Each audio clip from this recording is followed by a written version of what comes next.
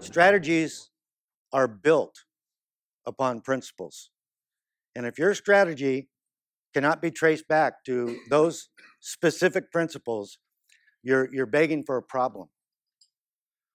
There are certain things that you cannot go against for an infinite period of time. It will catch up with you. It's one thing to say, well, I'm a buy and hold guy. It's another thing to say, I'm a buy and hold guy. Once I buy it, we never do anything with it. We pay it off and it just stays in our portfolio.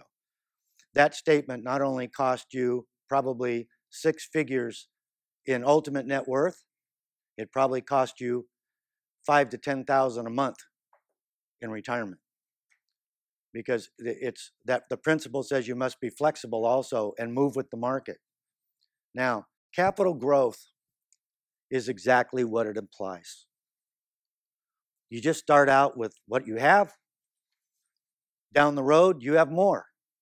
The key, obviously, is how you do it. So when you look for capital growth, understand that a lot of times it's more important than cash flow.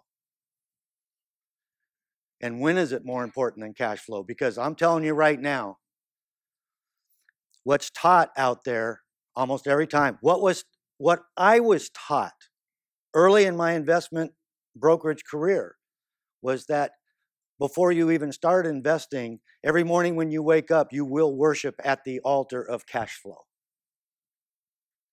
And the people that do that end up messing themselves up for retirement because they concentrate on cash flow in the years where they're making the most money.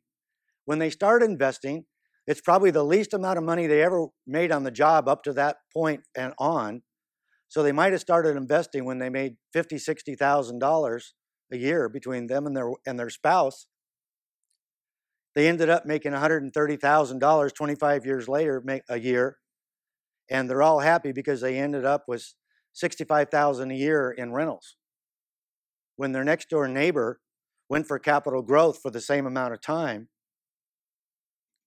and they ended up with 3 or 4 times the net worth and a whole bunch more. They paid more in taxes sometimes than this guy made gross, because when you concentrate on cash flow when you don't need it, and when I say you don't need it, here's what I mean.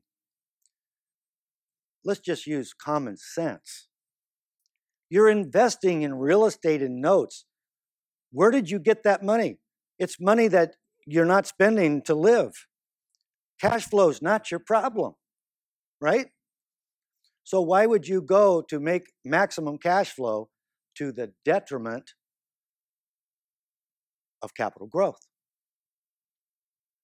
And to the extent that you go for cash flow, you absolutely empirically hinder capital growth, and vice versa. So when you get to be older, you need to shift from primarily going from capital growth to primarily shifting into cash flow, right? Because that's going to be the name of the game.